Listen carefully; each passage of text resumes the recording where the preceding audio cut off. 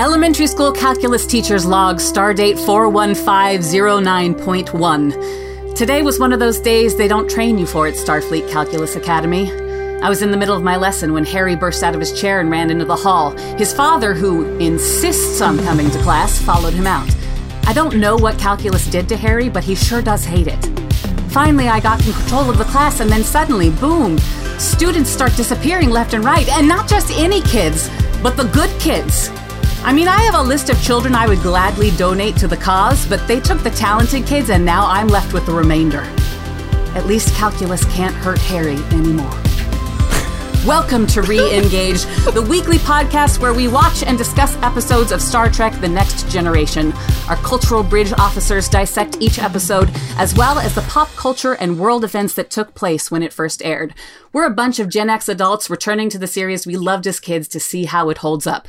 So, do your homework, and let's re-engage. Welcome to this, our episode of When the Bow Breaks. So excited to go through this with you.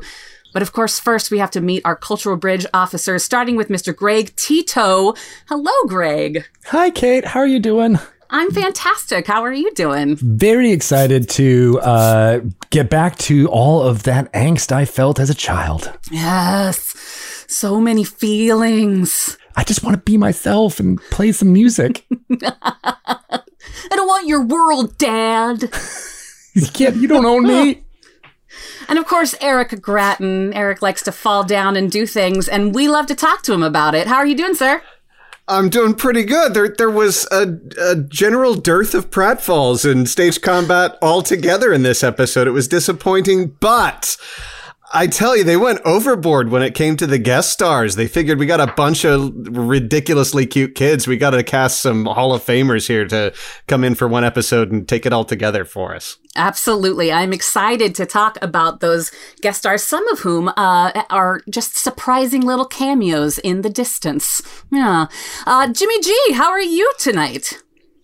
I am doing exceptionally well. And my big question for the evening is, what color uniform do cultural bridge officers wear? Purple. Ooh. Oh, yeah, you don't see any purple uniforms. Purple is good.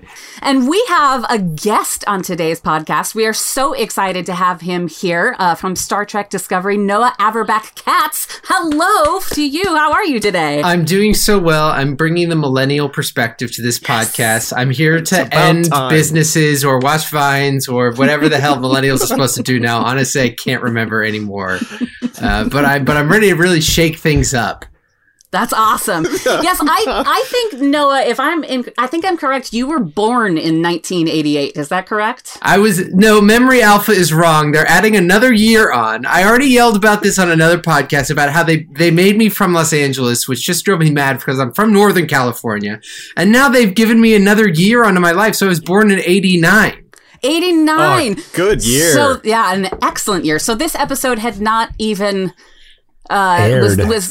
aired way before we got you. This was already in syndication by the time I was born. That just makes a girl feel good. Yeah, well, just wait till you get Ian on a podcast and they're 19 being like, I know what TikTok is, and I'm like, oh no, this is bad. Oh, no. This is really bad. Wow. Yeah, once you start talking to people who understand how to use Discord, then you know things are really, really, they've gone wrong. Absolutely, yeah. And as soon as you've heard about it, then it doesn't matter anymore. That's what I'm finding. I'm still like, sea shanties, let's go. Oh, that's over? That's okay. Forever 3 memes behind. That's funny. Exactly. Oh my gosh, that's a good name for a podcast. Yeah, 3 memes behind. I love it. No, we've talked a lot in our podcast in the past about how we all came to Trek, and we all came pretty young. Some of us to original series. I came to it with Next Generation. I was 12 when it came out, and it just changed my whole world. Where do you come to Trek from? So my mom grew up on the reruns of the original series, like many people did as well, and then sort of was, fully back in with Next Generation. And then when I came around, it was basically like, it was very similar to this episode where it's like, instead of being forced to learn calculus, it's like you're a Star Trek fan. Not just, you don't just watch it, like you are a fan. Like she would throw me in the car and we'd be driving somewhere and like everything would be very unfamiliar. I'd be like, Mom, where are we going? She's like, we're going to a Star Trek convention and we're already here, so you can't turn around. So there was no question about it. I was a Star Trek fan. I really, when I sort of came of age, it was sort of at the back end of Voyager, but I really watched episode to episode the first time for Enterprise. So that's really my formative years are with Enterprise, with the metal hull plating. But, obviously, no Star Trek mental library is complete without Next Generation. So I'm obviously a big fan of this as well. And I've seen it, most of these episodes as well. Well, we are so excited to have you here and to give us this younger perspective on this show. We've got the older perspective. We've got Jimmy here. So luckily now we've got the generations going. And of course, occasionally we have Greg's two daughters do a Kid Trek section where they're just constantly dunking on you guys the whole time. I wish they were that snarky, but they just love to see. They're just excited about the episodes as much as I am, and they're like, "Oh, I get to be with Dad." And that's kind of awesome. I'll take that. That's good. We got to set that little quote aside for 6 or 7 episodes from now when that all turns. Oh yes, when the skin of evil. Yes, I wanted to say, Noah, growing up on Enterprise specifically.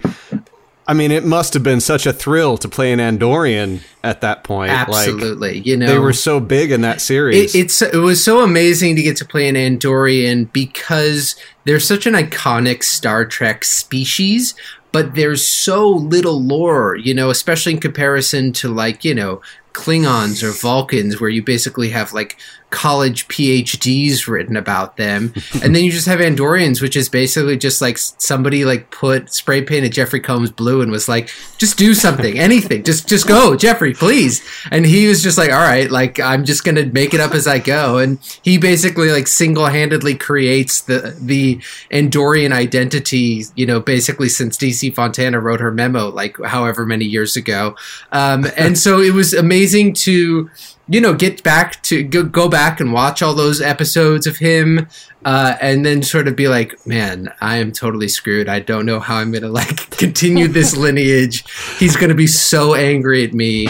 And, we'll find out. We'll find out once I meet him in person, if he just sort of gives me the once over and just sort of gives me a cold shoulder, brushes past me angrily. Once your mom abducts you and takes you to a Star Trek convention again, back when the pandemic is over. It's totally going to happen.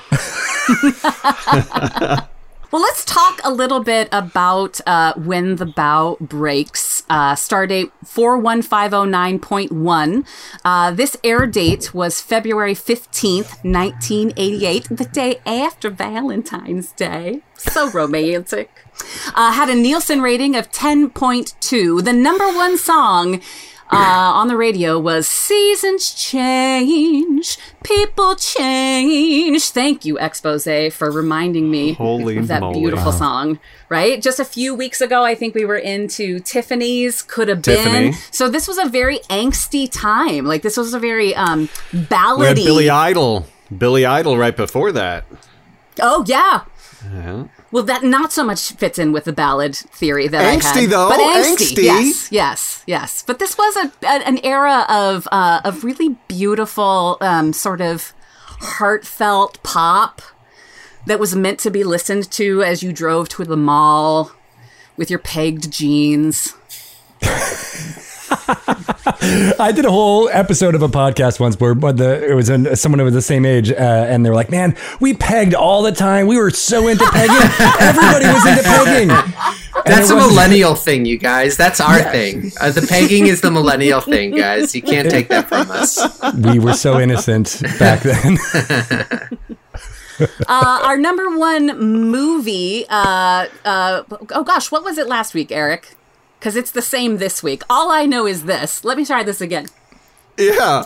February 16th, the day after this episode aired, was the debut of the John Waters masterpiece, Hairspray. Ooh.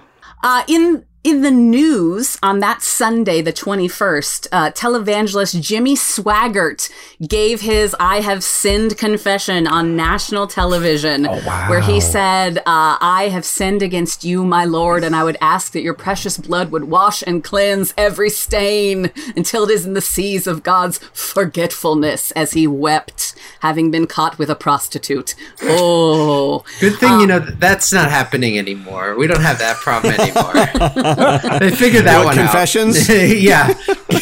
Getting caught in some weird tryst as a televangelist, this doesn't happen. Never happened. But somewhere out there in Parler world, there's a podcast devoted to right-wing conservatism, and somebody's celebrating. That was the moment when we were given the apology, from which many apologies have been born.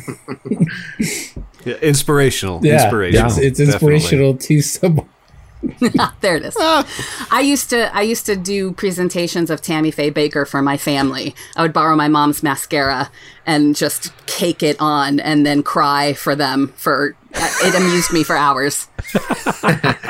During this time period, I'm sure. During this time period. No, true story. We had a 2-story house, and the guest bedroom had one of those doors that opens to look out over the living room, and I would use that as my performance balcony and make everybody sit in the living room and watch me, and I was prolific. I would watch that again. I would see a comeback of that show. Hell yeah. I'm impressed, Kate, that you picked up what I think is unique in physical comedy history, which is someone who has a face so distinct that we have to use our splayed hands to represent her eyelashes. Yeah. And that is a universal sign for Tammy Faye Baker, and that's impressive. I found out, I did not know, Jimmy Swaggart was caught in 1991 with another sex worker, and this time the only thing he said to his congregation was, "The Lord told me it's flat and none of your business." So he went from this major Amazing. apology tour to, "Yeah, I talked to God again. We double checked. He says, none of your fucking business." He's cool with it. He's cool. Mary Magdalene, yo. Haters.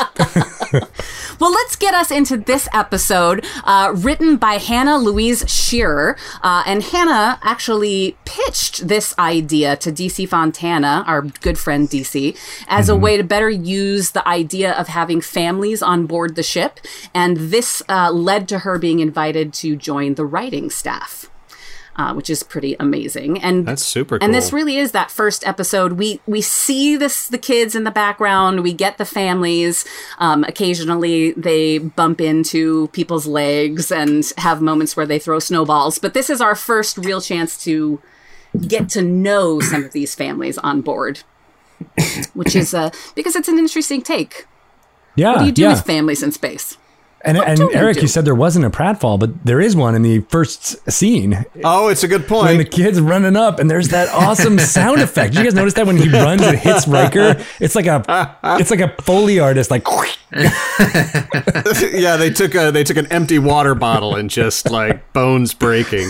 The whole time that kid has a concussion. That's why he's like, I love drawing now. That kid in particular has some face acting that is incredible. When they first drag him off with his new family, he looks back like what his suggestion is, just call the police. Like he is asking for help with every fiber of his being. It's beautiful. Absolutely. A hard episode, I would imagine, to direct because there are so many children in this episode. There have been interviews that have said that Will Wheaton actually took a leadership role with the kiddos, which makes sense as Well, sort of two the of them oldest were kids. his siblings. Yes, I was about to say 2 of them were actually his And a younger siblings. A couple others were the wardrobe kids. All of them uncredited and unpaid, by the way. Yes. Paid. Well, the one that I got most excited, besides Will's younger brother and sister, Jeremy and Amy, is Mackenzie Westmore, who is the daughter of Michael Westmore, who was the makeup supervisor. He's an amazing special effects supervisor. And he and Mackenzie, who grew up to be an actress herself, had this fantastic show on for a while called Face Off, where they would put makeup technicians and give them, makeup effects challenges and things like that. It was fantastic. I highly recommend it. I think Doug was a guest judge on that. Yes. Doug Jones. Yeah. Yes. Oh, super cool. Of course. That's perfect. Yeah, they bring in a lot of creature actors to critique their work, because they're the ones that have to work underneath all of that. Yeah, it's amazing stuff. But yeah, I feel like they were pulling children off the street for this episode, where they're just like, you. Do we have to pay you? Okay, fine. We're good. This episode was directed by Kim Manners, the only episode that he directed, but he later went on to produce The X-Files and Supernatural, some excellent bona fides. And the thing that I was most excited about, besides, of course, X-Files and Supernatural, was he directed episodes of The Adventures of Briscoe County Jr., one of my favorite hidden gems of a show. Bruce Campbell, come on now. He nailed it. He nailed that show. It was such a fun, campy, doesn't take itself too seriously, but also told some really good genre stories. Yeah. One of those, like a Firefly or something like that, just should have gone on much longer. Agreed. There was such a kind of rich history of comedic Western stuff to draw from, and it was so nice to marry that with kind of the Star Wars space exploration kind of mythos at the same time. It's just beautiful, It's like Wild West. Yeah. Oh. Yes, the rich tapestry is a little worn in some places, I suppose. You mentioned, Eric, the amazing guest stars that they have in this episode. Starting with the amazing Jerry Hardin playing, let's see, he was Radu, is that right? Radu. Yes. Yeah, Radu. We'll later see him as Samuel Clemens, or Mark Twain, in Time's Arrow here on The Next Generation. And he is probably most known, at least by me, as playing Deep Throat on X-Files. But, I mean, best known for what? What an amazing career he had and has had. Absolutely. I mean, you talk about... I mean, one of the first things you go to if you're our age is, of course, X-Files. That's just the way it works. But, I mean, you go all the way back to... I mean, the dude is in... God, I'm blanking on it right now. He's in... What's the great fucking...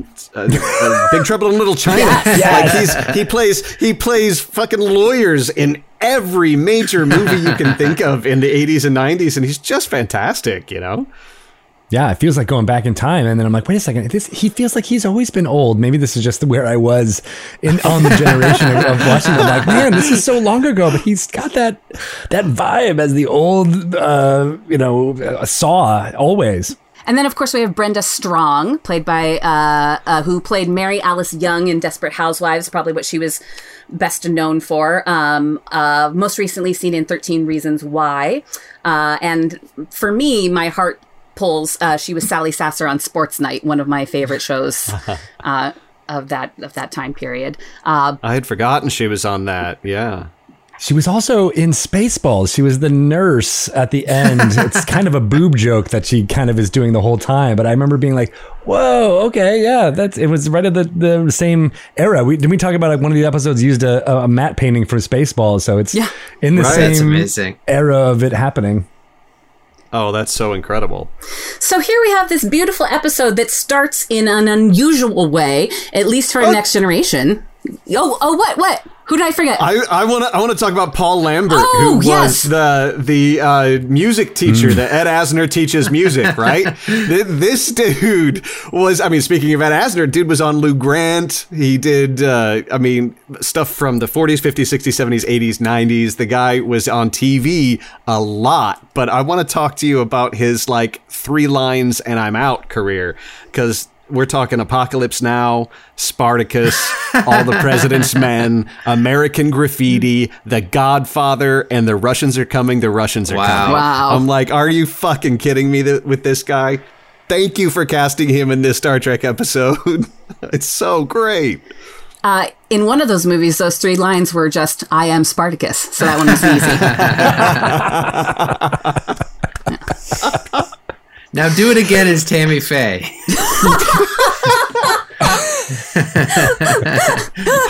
of those lines. Thank you. Yeah. Jimmy, take a picture Really of good, it. really That was good. too slow. Apple ship 4. So this is the first time in Next Generation that we start with an interior shot of the ship and not an establishing shot of the outside world. And as we've already said, we have our one pratfall of the day when poor Harry. What's the hurry, Harry?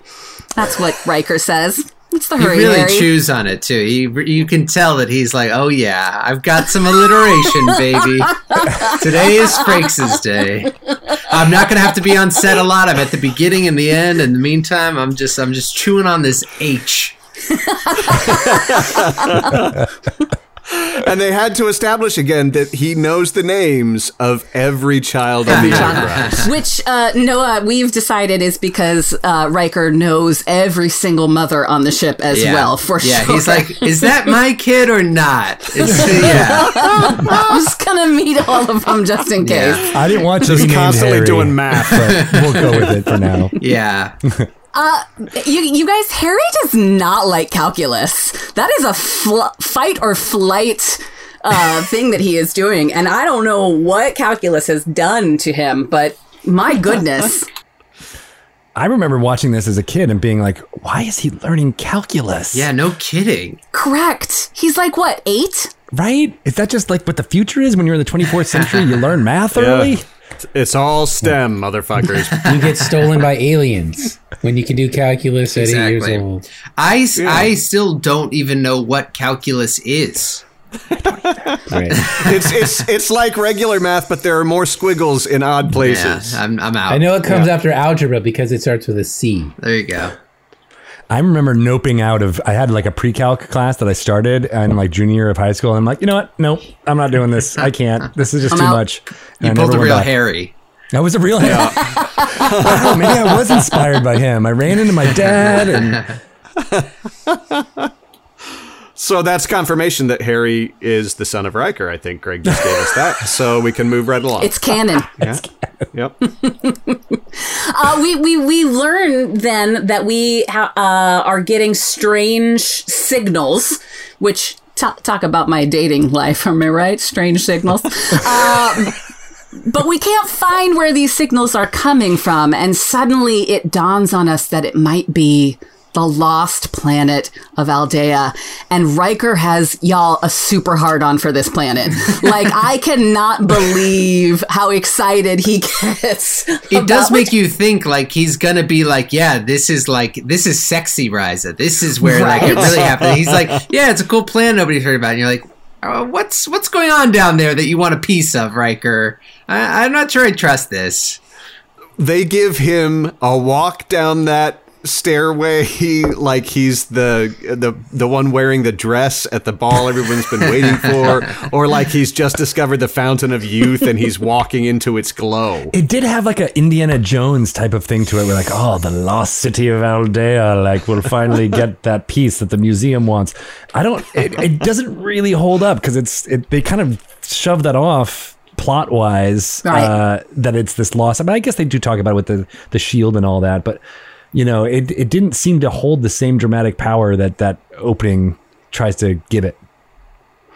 Yeah, well, it's in maybe it's a contemplation of that idea of expectation versus reality, right? Because we've got this this idea of, I just had the great, which then ends up happening on the planet too, right? Because then the children start misbehaving and they're like, we don't know what to do with these children. So they had expectation versus reality. I just cracked it. Good night, everyone. Thank you. Thank you so much. That was perfect. All right, next time Tasha dies, right?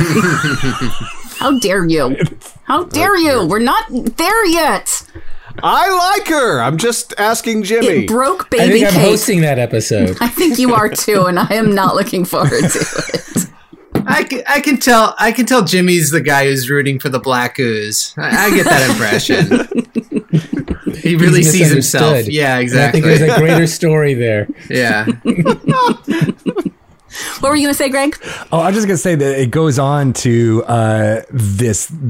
I really do like the reveal moment of the planet, right? Yeah. Like actually getting to see it. It is a nice crescendo of music, and it's a weird effect. At least this remastered version that comes, and you're like, oh yeah, you can kind of believe that this was a cloaked planet. It was a new kind of idea for Trek at the time to be like, all right, well, we've had cloaking devices for ships, but here's an entire planet that could be disguised this way.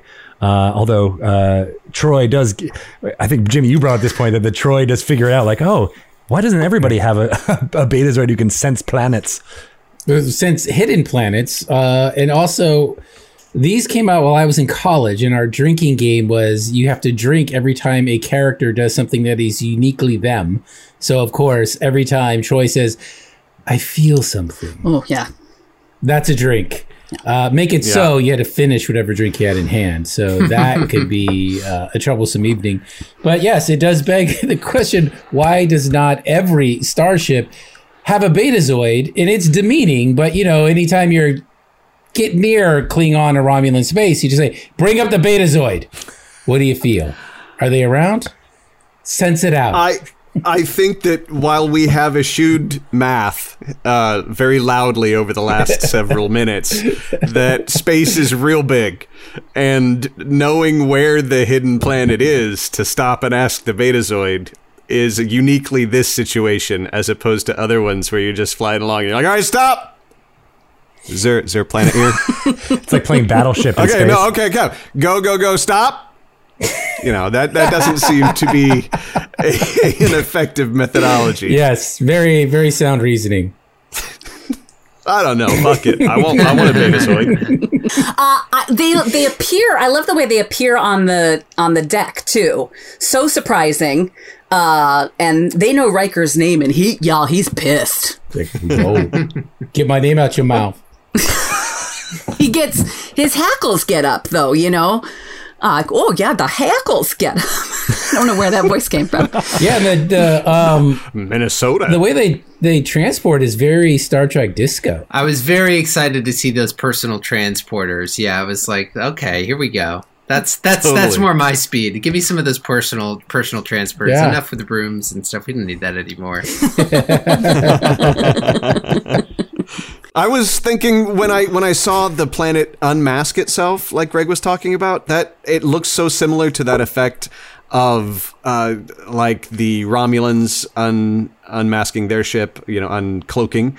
And don't you think that when we get these cloaking devices, that some engineer is actually going to code that into the turning off of the cloak? Because you're not going to want to just flip it off like a light. You need that little wave, don't you? Somebody's going to write that code. And it will be an homage to Star Trek when they do it. 1,000%, like the flip phone. Can they do it though? Like it's more like a star wipe. Like it starts from the middle of the planet and then just like. Wrong franchise. Oh shoot! How dare you? I know. I told you. I come from a split family.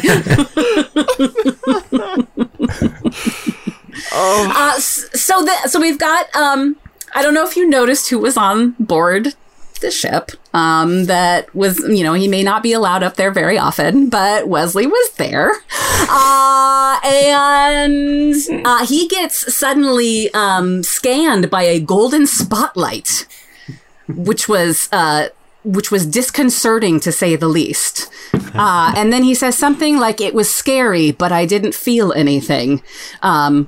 Which is how I feel after most auditions. Like, it was scary, but I didn't feel anything. I can't remember anything, nor do I want to. But we definitely know something's not quite right when we get this golden scan of light. What did we think of the golden technology? Yeah. Golden technology? Let's not. Yeah, No. that's like a Gen Z sex thing that I want to know about. Right. It's like, are we going to see the P-tape now? Yeah, it's very clear that somebody's just like blasting a light in Will Wheaton's face, and he's just Right? like, "This sucks. This is horrible." He was doing the Jimmy. What's the movie from the '90s where they get kidnapped? The Fire in the Sky pose yes. too, leaning into the light a little bit. Yes. It was nice. It was nice. Is that a Peter Berg movie? He's in it, but he didn't direct it, if I remember correctly. You are such a human IMDb. I love it. It stops like a hard stop in 2011. Like, I am so behind at that point. I think that's when I got depressed. You hung on for a long time, I man. know, That's you pretty did. good. Thanks, everybody. But then they take away the babies. They take away the children. They take away the children. Somebody think of the children. But they only take 7. But they only take the most special 7. 7 The ones who are really good at shit. to start their civilization. How do you think the rest of the kids felt when Right. and everything was over? They're like, "So wait, like, Dad, explain to me again why they didn't take me and they took Harry. Like, Right. just run it by me one more time. It's that I'm too special. Is that what you're telling me?" You know Harry's a bedwetter. It's true. Calculus makes him very stressed out.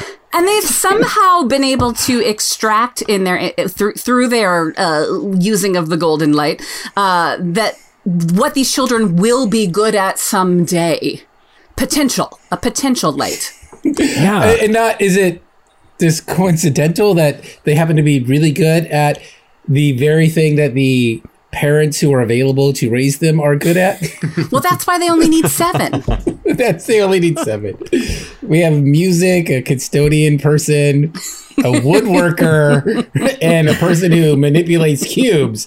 Our society will be fine. Is saved. And Wesley. Yeah, don't Yeah, forget he's Wesley. a custodian caretaker. We find out that they have a saying: for whatever is taken, something is given. So they have taken the children and they feel like they can give and impart knowledge in its stead.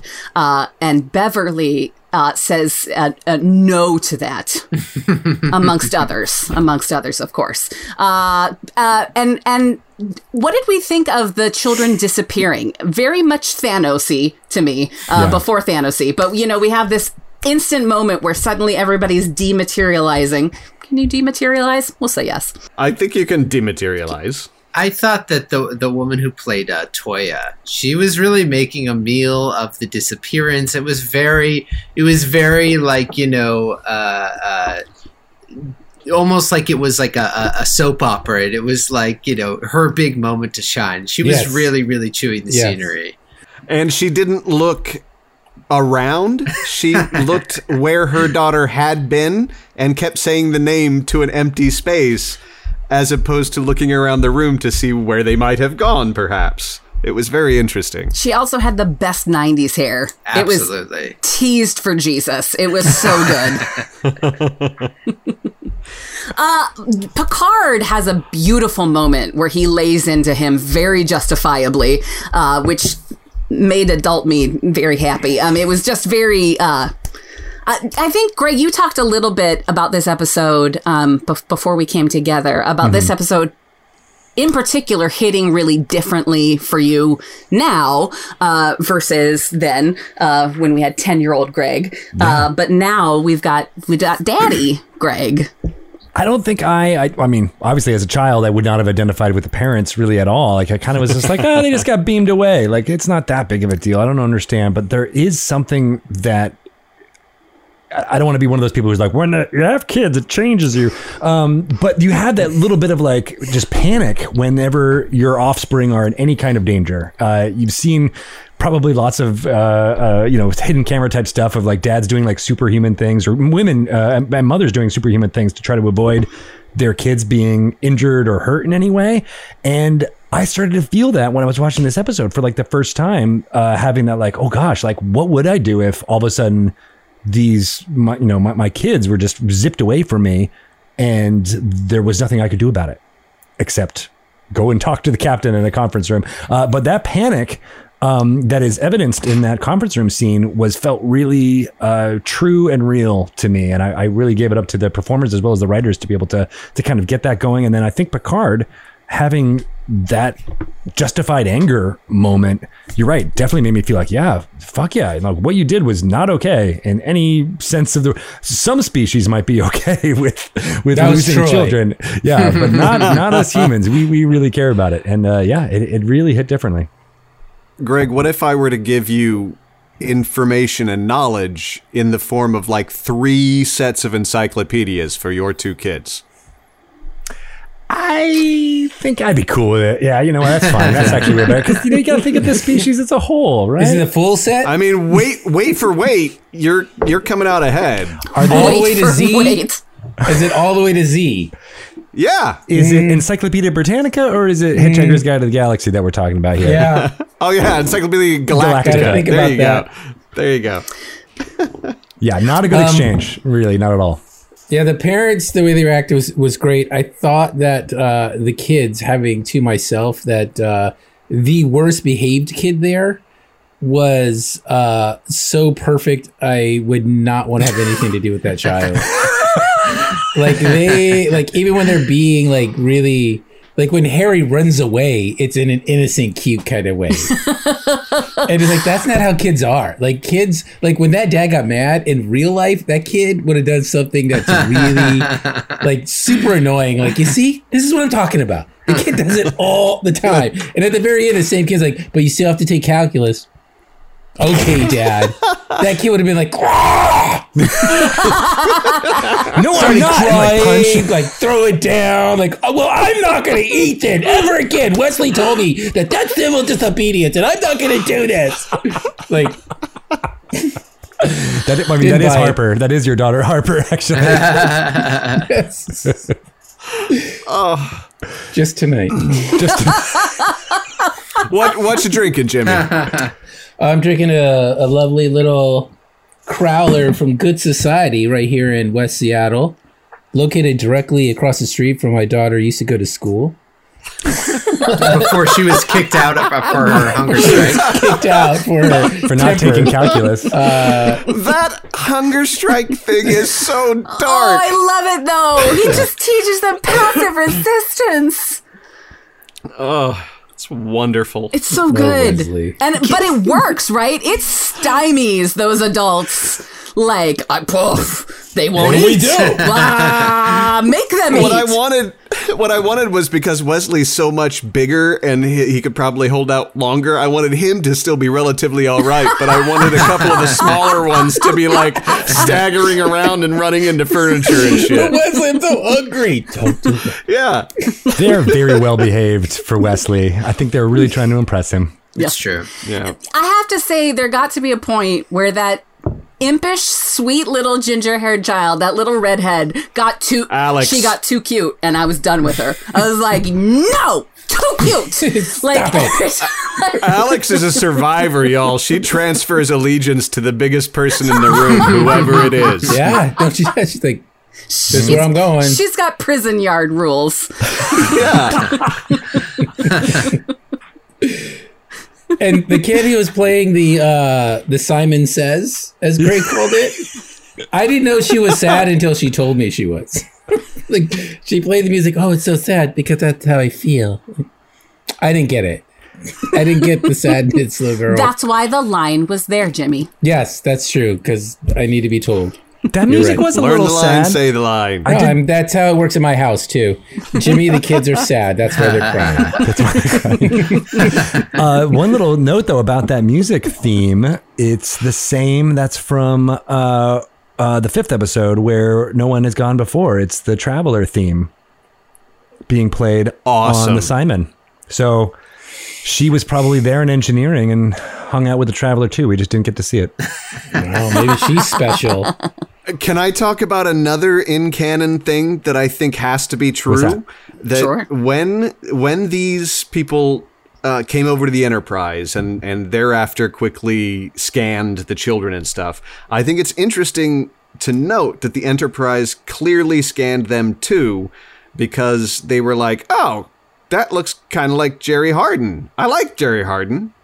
I think I'm going to put him in the holodeck when it comes back time to do Mark Twain. And that's how Mark Twain looks exactly like this guy, because it just reminded the casting program in the holodeck that it was a perfect.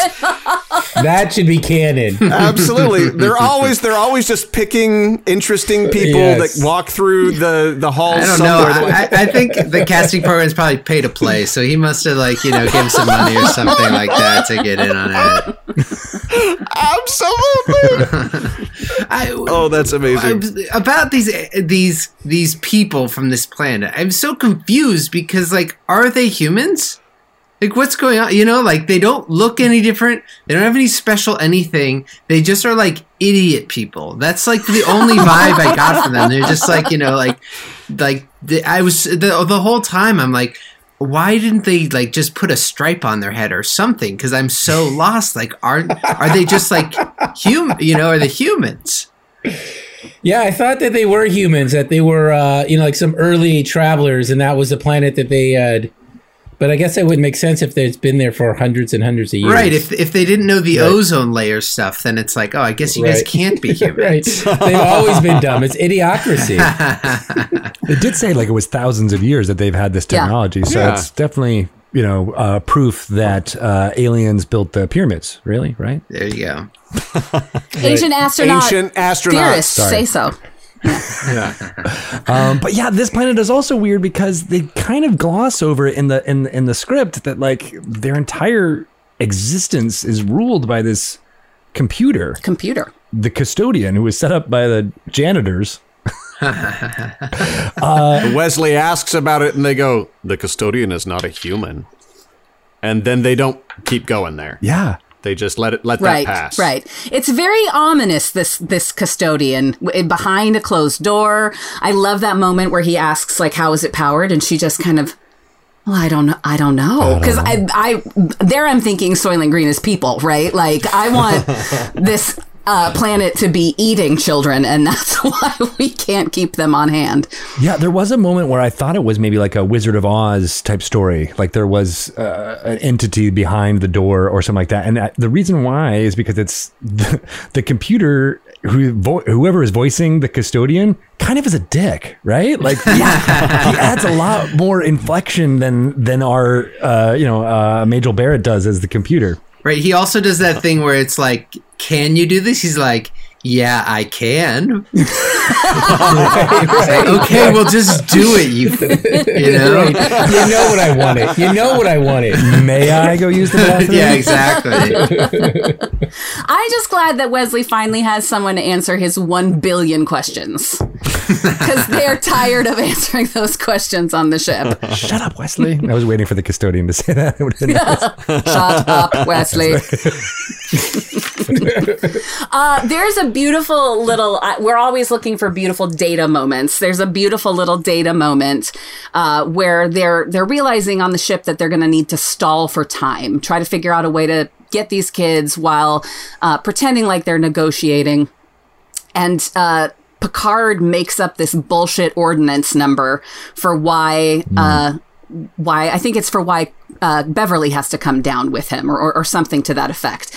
And Data afterwards says there's no such thing as that ordinance. And he says, oh, I know. And he says, oh, I see. And then there's a beat and he goes, oh, I see, sir. And it's that wonderful moment of mechanical realization that the game is afoot. And I love it. It's some great code written by Dr. Noonien Sung. That triple take, it's, try to make him more human. He's writing those little subsystems. It's fantastic. And is this the first time that Data realizes what a bluff is? for like the poker theme that ends up going on I later can't wait on. to get to the poker. I feel like this is where he's like, oh, and it clicks in his head a little bit. Like, you don't have to do it, especially in a situation like this where you don't know what cards the other party is holding. And I really like the going back a little bit to the why the Picard needed to delay that scene with him and Riker, having that quiet moment in the captain's chair, being like, I have to get them to keep talking because otherwise we're fucked, basically. And he's like, I'm just going to keep delaying as long as I can. And I thought that was a really strong kind of intention scene because you don't really necessarily have an actor just be like, I'm going to be portraying this for the rest of the episode right now, and talk through it. And it just felt very, I don't know, just very, very real. It's very Hamlet talking to Horatio, right? The play is the thing. Yeah. But one of the things with Data being obsessed with lying in that moment is such a great thing that is in kind of speculative storytelling forever. And that's the thing that wants to be human is fascinated with the lying aspect of humans. Like it's the thesis of Pinocchio, you go into, Caliban has a whole thing about it. And we talked about Ambassador Town not too long ago. And like Bishop has moments like that, or Ava and other like android recent ones, and it's just so cool that Data just has that little moment in this episode. And you're right, it comes back, Greg, with the poker stuff and with Lore when he comes back as well. Just that whole Data fascinated with lying. I love it.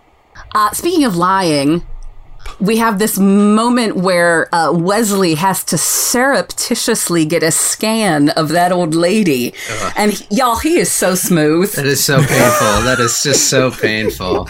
The insert that they did where it's like they put the thing in his hand and we see it, it's like, oh my God. It's like I feel like I was getting assaulted by the editing where it's like, we know what's happening. We get it. Happening. And then he does a full song and dance around her in the back. It's just like, oh my God, we get it. We really, really get it.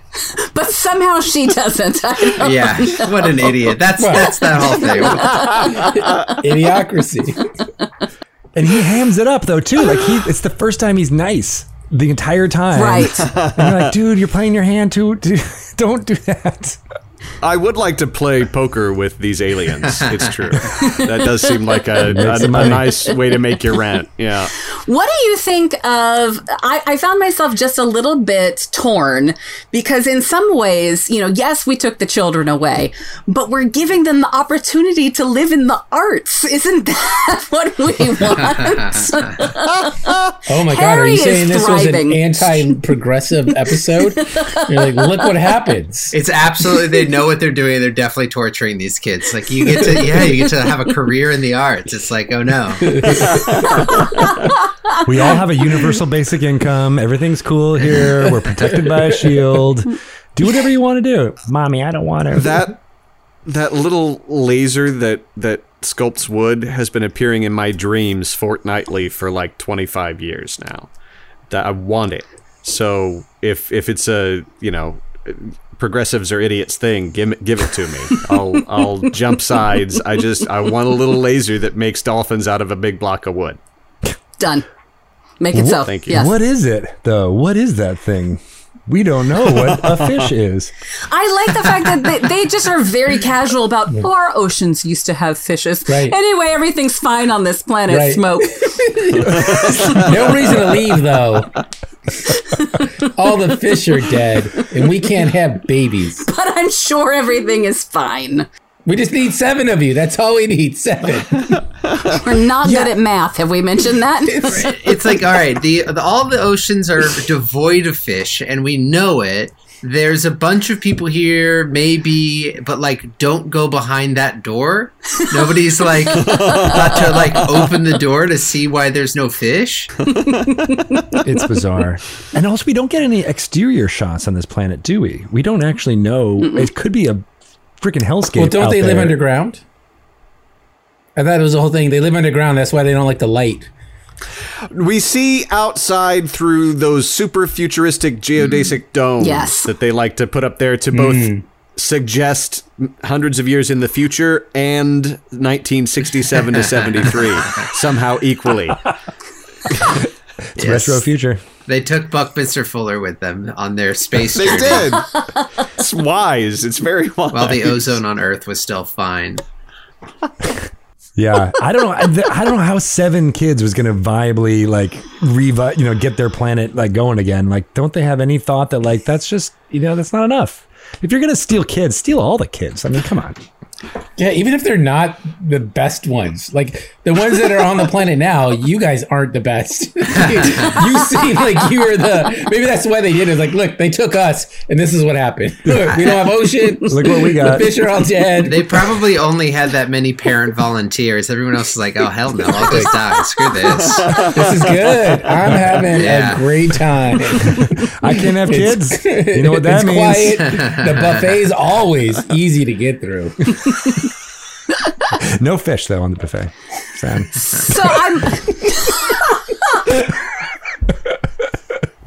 So I may be wrong, but I feel like this episode might want us to learn an environmental lesson. Maybe. They're very subtle about it.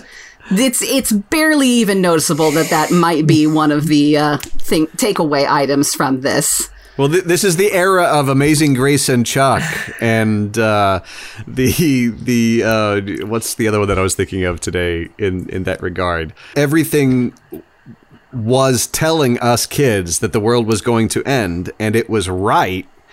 And it seems like there are about half as many mainstream ones about global climate change as there were in the late 80s. Wait, what? Am I wrong? Half of one what? What? Movies. Movies! And movies, TV shows, things like that. Like, that. There were only 6 shows on at any given time at this point, and it felt like one of them was going to be about acid rain and the ozone layer and things like that. And now you got to go searching for the progressive shows to find the ones that are focusing on in that kind of '88, thing everybody in genre. believed Reagan could like put on his armor suit and just fly up in his face and fix it. And now, That's true. everyone's like, screw it. It's over. We're done. It's over. I'll watch something about chess or something. I don't have time for this. Put on how many masks? Yeah, exactly. Fuck it. Yeah.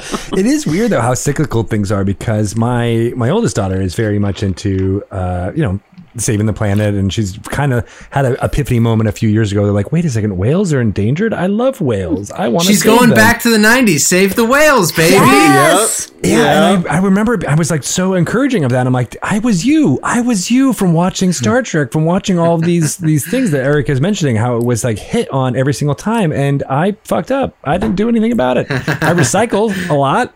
More than most, maybe. I don't know. But I was a big recycler. All I did was buy plastic so that I could recycle. Just purchasing plastic. there's another lesson in here, Kate, too, about like listen to your kids, do what your kids want to do. Like there was some angstiness from that angle as well. Yeah. Harry and his father, we sort of already mentioned it. Like they come to a mutual agreement very easily and very quickly, which maybe a kidnapping will do that for you. It puts everything into perspective. That's true. But basically it's like, I'm going to be an art major. Okay. But you still have to take math. Okay. And we're fine. Like we right. we see a relationship fall apart at the beginning of the episode, and it comes back together by the end. That's delightful. Yeah, all brought together by a wooden dolphin. Who'd have thought? Well, and the kidnapping, like you said. Well, and the kidnapping. And the kidnapping. But I felt that dad too, where he's like, the last time we talked, I bit his head off. And, I'm going to win the argument when I see him next. I'll have the last word. Let me finish. Reestablishing dominance is very important at that point. So what do we think of the big plan, right? We get to the end, and we are able to sneak onto the planet by sort of distracting them while we're beaming down. You beam down at the same time, parallel beaming happening, and then they're able to sort of break into Custodian and stop Custodian from fulfilling. Yes. It's all made absolutely believable by the mere fact that Radu asked Captain Picard to talk to the children that they've just kidnapped. As soon as he asked that, anything that happened after that is absolutely plausible because, like Noah said, these guys are idiots. They bungled it. They didn't even bother bringing phasers with them. They were just like, we'll tell them we're in your mind, and they'll just be like, okay, whatever. I remember at the end, because doesn't Riker go back at the end? Riker and Picard go back at the end, and Riker does have a phaser on his hip. And I remember it's like, I don't think Picard's, he's not, gunning up there. Packing. He's not packing like he did a couple episodes ago. Like, because, Picard, he knows where the armory is and how to get in It's and very get clearly all labeled. Get He has heard the Yes, sound heard that sound, before. yeah. So when they don't go down, it's like, oh, that's interesting that he's not packing. But I guess they knew. Because really, it's like tipping cows at that point. The door was ultimately unlocked, and all you really needed to do was have Kung Fu grip to open it, and then you could defeat Yes. the custodian if you had to. Well, it's like you said, Eric, when Picard gives the little eyes about, I'll keep Radu busy while you guys get down there. So it's all there's shtick coming. It's all a bit of they're like, you know what? The last R&R didn't work out. Let's try to see if we can stretch out this time. And poor Riker didn't get any sexy planet. No sexy planet. I mean, We don't know what are you that. gonna do? We don't know that. Right. We didn't really see him fly away so much. There was a bit of downtime in there. Someone's gonna have to teach them how to have kids again once the radioactivity is gone. What's that? They were such idiots. They forgot how to do it. They were just like, I don't know. I mean, they're dumb. They are dumb. Teach us, Riker. Teach me your ways. So what are our takeaways from this episode before we call it quits? Well, we didn't talk nearly enough about Troy's comment, so I just want to read it out loud because there's the sentence is broken up into two. That might be acceptable to some other races, but so that's the first part of the sentence. So so I want to talk about that implied antithesis that trading kids for goods might be acceptable to some other races. I find this very interesting. What races? Which Klingons. races would be fine with that? Because Worf certainly wouldn't be. Well, Worf. Because he's half human, so that's why. Because No. the He's human Raised by side humans. makes him Raised by humans. He's raised by humans, right? So, I'm saying in universe at this point, I think that's the type of thing they're implying. Yeah. Ferengi. Yeah. All the bad guys. The races that they've always been implying are Romulans. less. But Yeah. I find that interesting. I would have loved that to go down that hole. Like, hey, let's talk about this, Troy. Who are we talking about? I mean, in a pure and then- sci-fi universe too, you could imagine there'd be like a race that's has lots of offspring, right? That has like hundreds and thousands Right. of offspring, and it's okay because they're like, oh, it's better to seed more planets. It's how they with more- populate. yeah, exactly. Yeah. You could imagine that maybe. Sure. Yeah, I wanted to see that conversation because you can imagine it. So it would have been great to go down that rabbit hole. And then and humans are unusually attached to their offspring. Yeah, that's Unusually attached to their offspring. So this takes us to Star Trek Picard. Can we talk to her about her and her kid? Are you now unusually attached to your daughter? I think that Troy's projecting her relationship with her mother right there because it's very much like, they have a very difficult back and forth. So she's like, this is my experience and I'm just putting it out there for everybody. My lives in But her experience. mother's Betazoid, not human. Well, she doesn't care. she's so single-minded about her relationship that that's all that matters to her. Invasion. And then on those two, on that note, I was looking back at my notes and I realized that I typed in for the I feel something in the drinking game. I put, instead of is a real drinking game, I put Israel drinking game. Israel drinking game is a lot less fun, actually. It's not good. And then for this last line, the that might be acceptable to some other races, but I put two B's in the butt, so that actually read might be acceptable to some other races' butts. Two in the butt? You put two B's in the butt. Two T's. I This meant to is all say. happening. Oh. Two T's in the butt. Two T's. And that was all before the Crowler. Greg, what about you? What's your takeaway from this episode? It's certainly a nice episode overall. I actually really liked the ideas in it, even though there are, questionable plot things as far as who is the smartest of the group here, whether it's the humans and the Federation or the Aldeans. But it was really interesting having this duality of what I remember watching this episode when I was a kid and not really understanding the parental point of view, and then watching it now and having been like, oh gosh, yeah, the stakes of this episode were completely different depending on who I was and watching it. And that's, it's happened a few times as we've been watching these, but this one was very, very different. And I have to say it's been pleasurable to go back and kind of revisit that. Nice. Eric, what about you? I think I want to talk really briefly about that cross that Riker made down towards Picard on the bridge when they revealed the planet.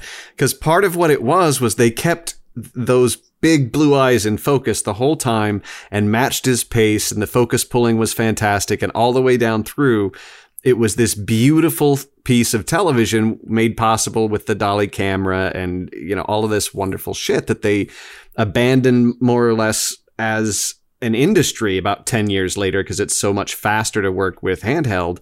And then they brought it back in the Star Trek television universe in the last 5 or 6 years, doing a lot more smooth transitions like that. And I'm really happy to see that come back into the kind of visual vocabulary that the Star Trek series use. And it was nice to have that reminder today of just that one shot. Nice. It's a good opening.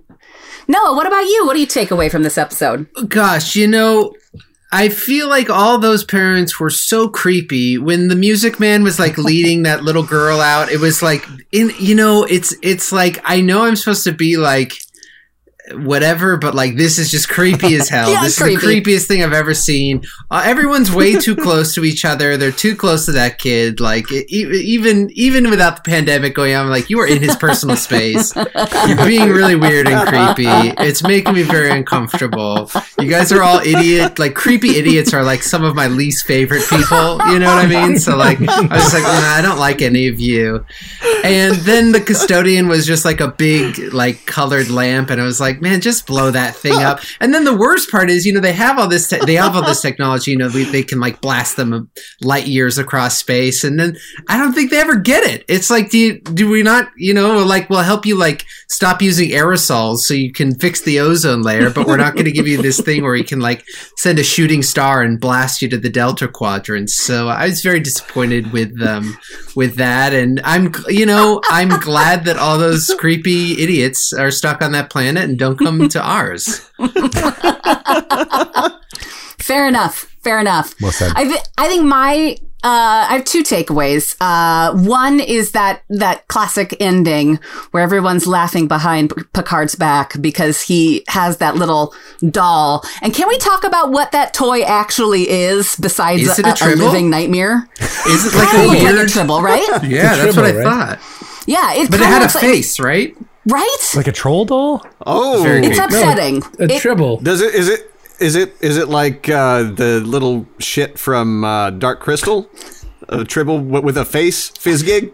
It does make you think, like, how did it stick to him? Because it doesn't look sticky. So it does feel like the face had bitten into his arm. The next episode is going to be like, like it's killing him and we can't remove it. And I have to confess that this episode was very instrumental to me. Noah, I think you've picked up that young Kate was very into Wesley Crusher, just maybe a little bit. This episode inspired me to write maybe the world's first fan fiction. It was 1988 after all. Wow. And I had a whole episode planned out in my head. Now, I knew that I wanted to be the actor hired in this role to play next to Will. And it was a whole scenario where the ship got taken over and the only people people who could save them were the children. It involved Jeffrey's tubes. Like, it was a wide-ranging affair. I'm pretty sure that this was not early fanfic. This was early /fic. There it is, /fic. Yes, let's be clear. And I lived in a neighborhood that Gene Roddenberry had a house in, and I used to walk my dog outside of his house every afternoon, hoping that he would see me so I could tell him about my episode. Oh, that's adorable. Yeah, so that's my little touchstone. He just made you wear a skirt. A very short skirt. Yeah. Is that restraining order he took out on you still current, or is that expired? Don't worry about it. It's fine. The dog wasn't even alive. You were just dragging the dog. It looked very much like that creature attached to Picard's back. So, well, and Kate, I have to say, this episode they actually used Will Wheaton in a way that was not annoying. He solved the problem without being demeaning or to an adult, or in some way making the adults look small so that you can make the character of Wesley Crusher look big. He was just a kid acting like a kid and doing what a kid might do, and it was actually refreshing to see the character written in a way that wasn't, Gene Roddenberry telling you how you should think about him. It was refreshing. This is a big moment.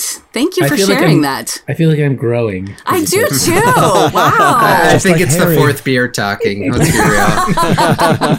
Yes. Well, thank you so much for joining us here on this episode. Noah, thank you. Oh my gosh. Thank you for having me. So amazing to have you. My pleasure. To get your perspective. My pleasure. I'm good. I actually need to go keep practicing my Jenga Scrabble music device. Twist it, bop it, music play, or an old man's going to come over and sit right next to me and tell me to play something happier. Well, we hope you'll join us next week. Next week's episode is Home Soil, so we hope to see you for that. And in the meantime, let's get our pants wet. Let's wet those pants. Let's just wet them. What? Thanks for being with us on the bridge for this episode of Re-Engage. Next week, we are continuing on our mission with the next episode of Star Trek: The Next Generation. Follow Re-Engage on Instagram and Twitter at ReEngageTNG to get updates on episode drops and all kinds of fun Star Trek shenanigans. Follow Kate Yeager at Yeagerlicious on Twitter and Insta. Eric Gratton is at Eric Falls Down on Twitter and Insta. Jimmy D is, of course, at the Jimmy G on Insta. Greg Tito is at Greg Tito on Twitter and Greg_Tito at Instagram. Re-Engage is edited and mixed by Krista Curry. Logo artwork by MojoJojo_97 on Twitter or Mojo97.com. Theme music is by Ryan Marth. Thanks for listening. Stand by for the saucer section to Re-Engage.